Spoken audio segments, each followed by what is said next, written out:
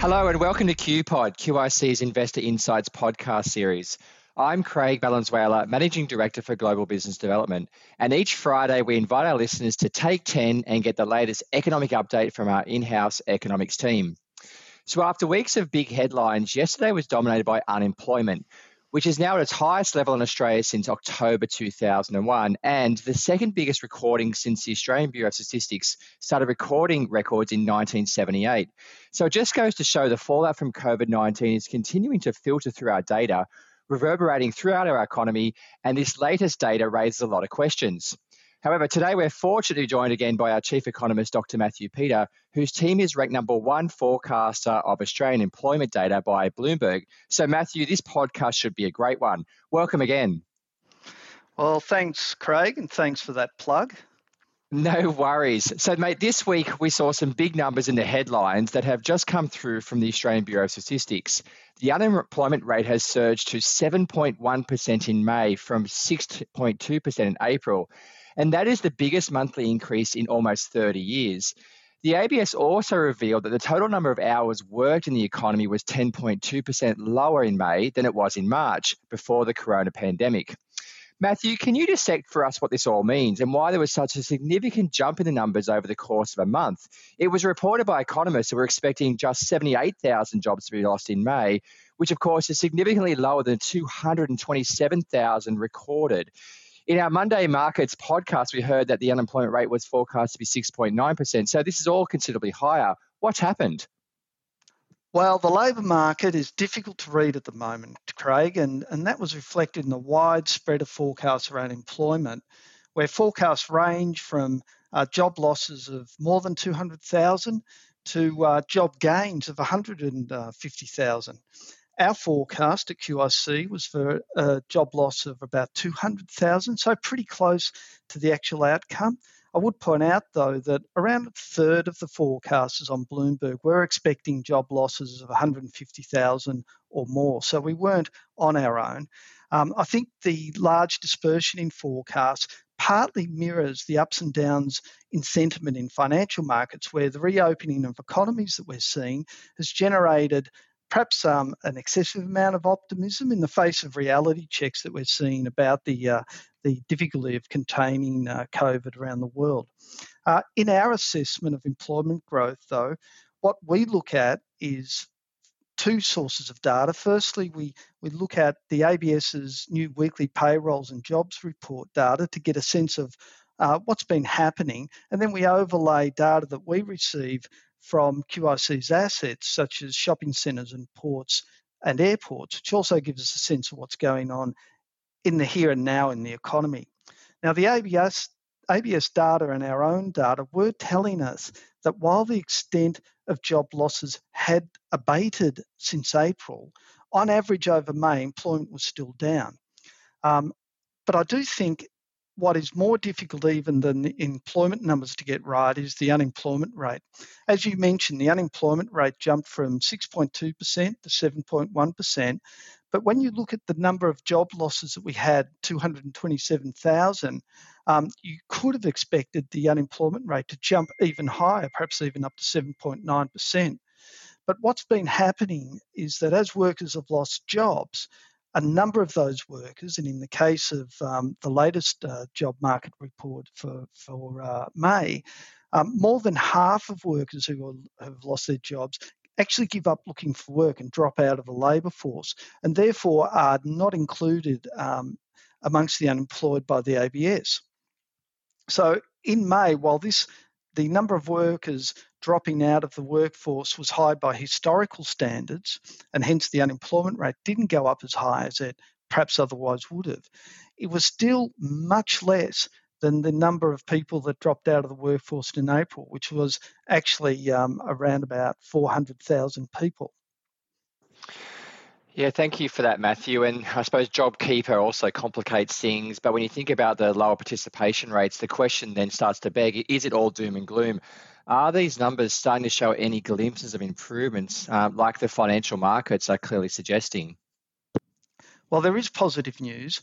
We also know from the ABS weekly payrolls report that employment looks to have found a bottom. And in recent weeks, employment has been gradually climbing. Not enough, obviously, to lift the May employment average above April, but the impact of reopening the economy is showing through in the employment numbers. And the turnaround is reasonably broad-based, with 12 of the 19 sectors in the report now showing employment gains. Unsurprisingly, the best performing sectors are those hardest hit during the lockdown and which are now benefiting from the reopening. Sectors such as accommodation and food services, education and training, retail trade, real estate services are examples of those sectors that are starting to show good job gains at the moment. But we are still a very long way away from the start of the lockdown back in mid-March. But the signs are promising, and it's likely that we may in fact flip from monthly job losses in May to monthly job gains in June. And that's fantastic news, Matthew, around some, fairly core areas such as accommodation, food services, and retail trade. So great to hear. Let's broaden the horizons a little bit here. So monetary policy was, of course, in the news this week with the US Fed launching its corporate credit facility, purchasing investment-grade corporate bonds in the secondary market. Of course, they flagged this was going to occur a while ago, but now they've started to actually do it. The Fed also, however, acknowledged that the RBA's yield curve control policy is an appealing alternative to their own QE program, so one for the Australians. However, should the RBA, Matthew, also be taking other central banks' policies seriously? For example, negative rates, corporate bond purchases, other unconventional monetary policies, considering the pressure that's on the Australian dollar currently? Well, let me take the corporate bond purchases first. The corporate bond market in Australia is far less developed than in the US, with Australian businesses sourcing credit primarily from banks. In that sense, we're more similar to the Europeans than the US.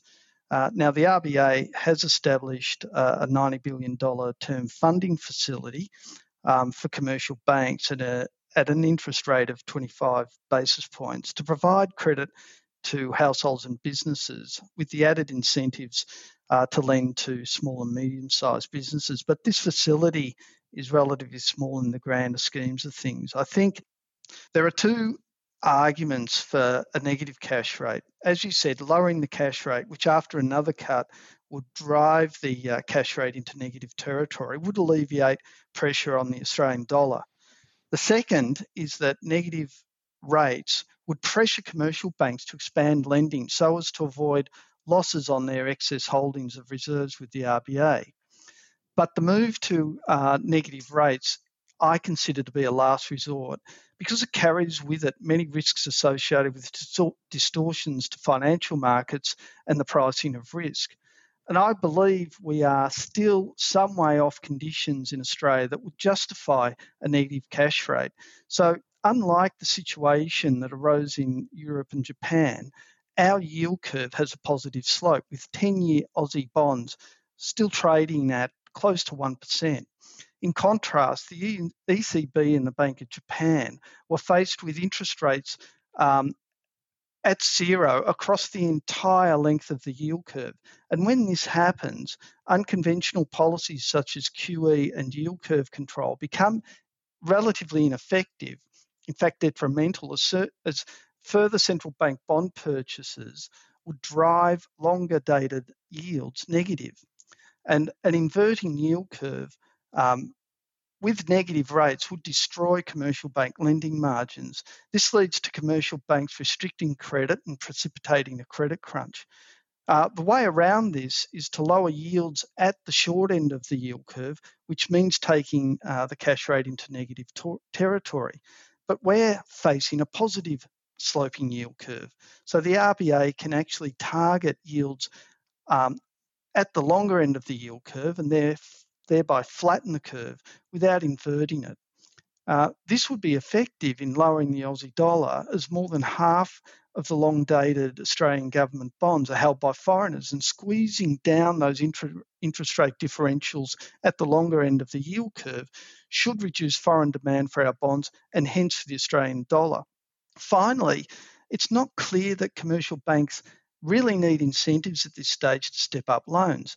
Unlike Europe, credit growth in Australia remains positive, so banks remain willing to lend, unlike their European counterparts. Thanks, Matthew. That's been really informative. And I was hoping I could put you a little bit on the spot now, just with regards to where you think things could be interesting to play out for our investors. In the last 30 seconds or so, can you give us some of the top 3 things that our investors should be thinking about for the week ahead? Well, I'll make it easy, Craig. I'll give you one. The exit from COVID is a long haul exit. It's not a short term exit. And I think investors need to keep that in mind. They need to look at both sides of the data that's coming out, not just the economics, but also the evolution of COVID itself.